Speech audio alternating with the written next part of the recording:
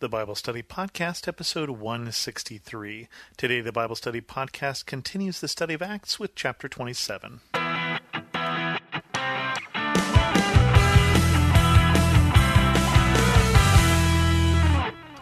Welcome to the Bible Study Podcast. I'm your host, Chris Christensen.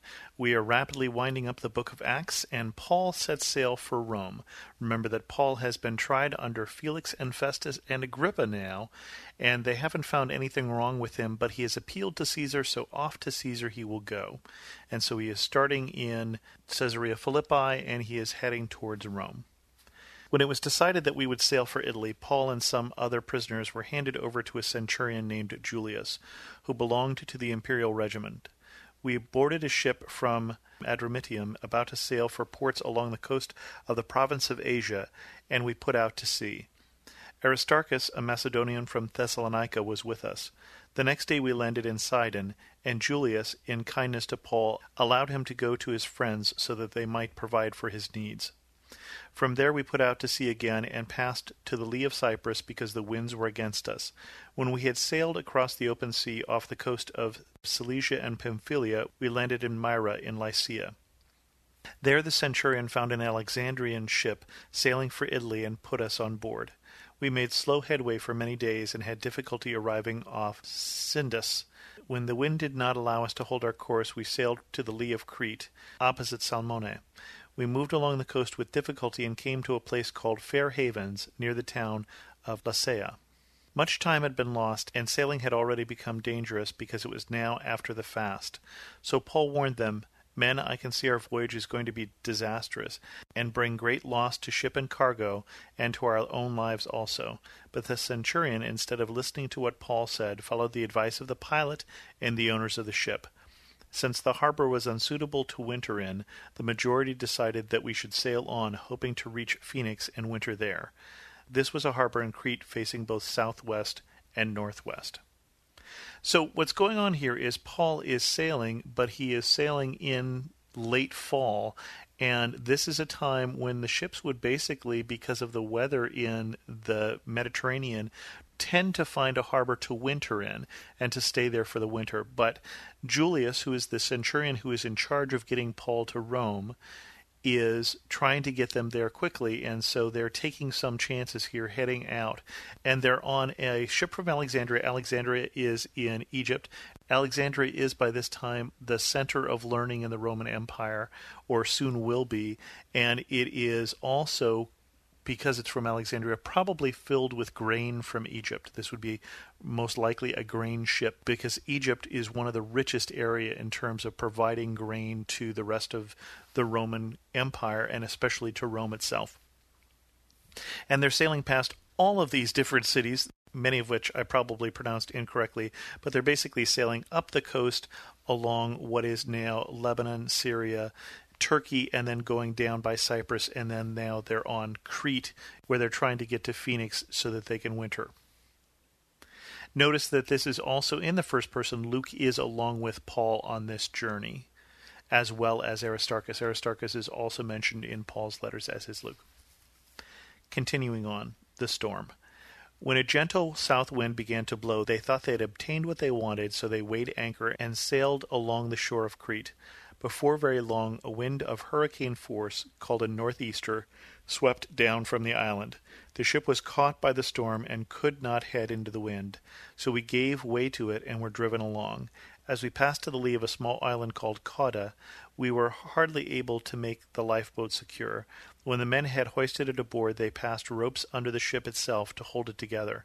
Fearing they would run aground on the sandbars of Citrus, they lowered the sea anchor and let the ship be driven along. We took such a violent battering from the storm that the next day they began to throw the cargo overboard. On the third day they threw the ship's tackle overboard with their own hands. When neither sun nor stars appeared for many days and the storm continued raging, we finally gave up all hope of being saved. After the men had gone a long time without food, Paul stood up before them and said, "Men, you should have taken my advice and not sailed from Crete. Then you would have spared yourself this damage and loss. But now I urge you to keep up your courage, because not one of you will be lost. Only the ship will be destroyed. Last night an angel of the God whose I am and whom I serve stood beside me and said, "Do not be afraid, Paul. You must stand trial before Caesar, and God has graciously given you the lives of all who sail with you.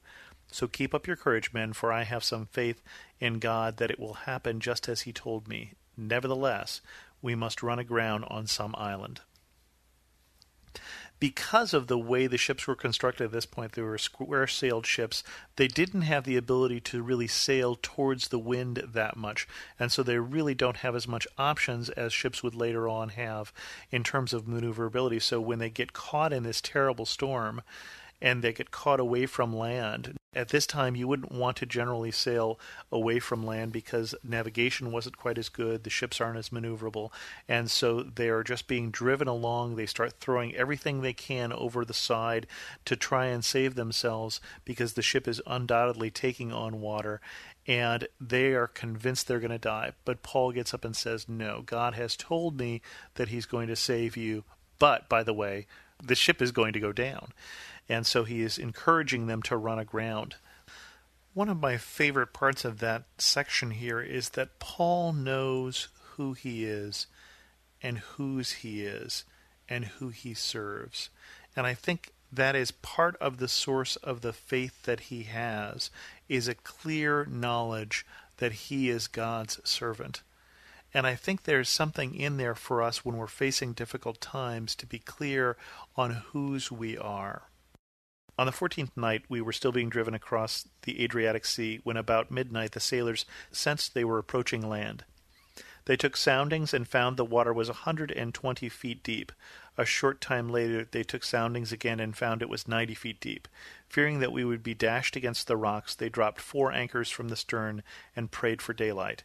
In an attempt to escape from the ship, the sailors let the lifeboat down into the sea, pretending they were going to lower some anchors from the bow. Then Paul said to the centurion and the soldiers, "Unless these men stay with the ship, you cannot be saved." So the soldiers cut the ropes that held the lifeboat and let it fall away. Just before dawn, Paul encouraged them to eat. "For the last 14 days, he said, you have been in constant suspense and have gone without food. You haven't eaten anything. Now I urge you to take some food. You need it to survive. Not one of you will lose a single hair from his head." After he said this, he took some bread and gave thanks to God in front of them. Then he broke it and began to eat. They were all encouraged and ate some food themselves. Altogether there were 276 of us on board. When they had eaten as much as they wanted, they lightened the ship by throwing the grain into the sea. And so they're heading towards land. They're not sure when they're going to hit it. They want to, if they're going to run aground in daylight when they have a better chance. The sailors are going to desert them until Paul notices them trying to get away, basically. And he finally encourages them and gives them the strength and the encouragement they need both physically and spiritually as he is confident that they're going to be saved. When daylight comes, they do not recognize the land, but they saw a bay with a sandy beach, where they decided to run the ship aground if they could.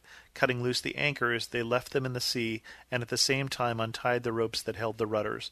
Then they hoisted the foresail to the wind and made for the beach.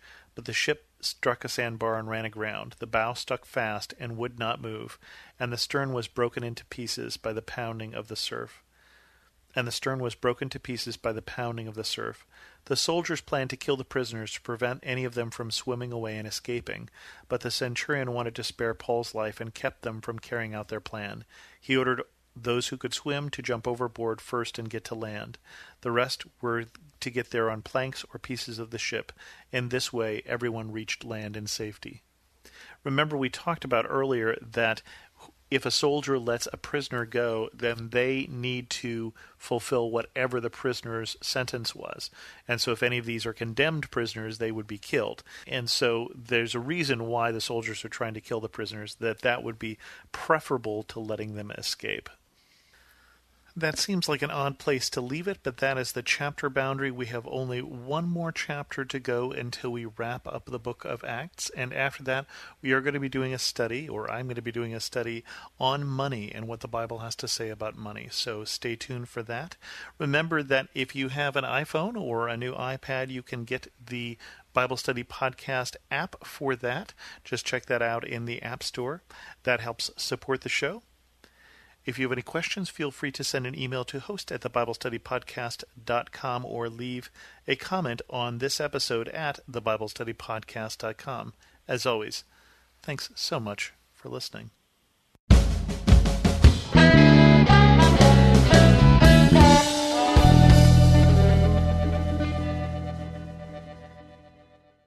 Have you ever considered yourself a messenger?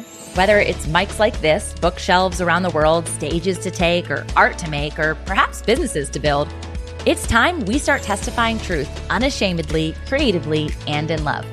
My name is Tamara Andrus, the host of the Messenger Movement podcast, which is designed to catalyze Christians to speak, write, build, and testify. If you're ready to turn your message into a movement and want to run with other messengers doing the thing at scale globally, search and follow the Messenger Movement podcast on your favorite podcast platform today or lifeaudio.com.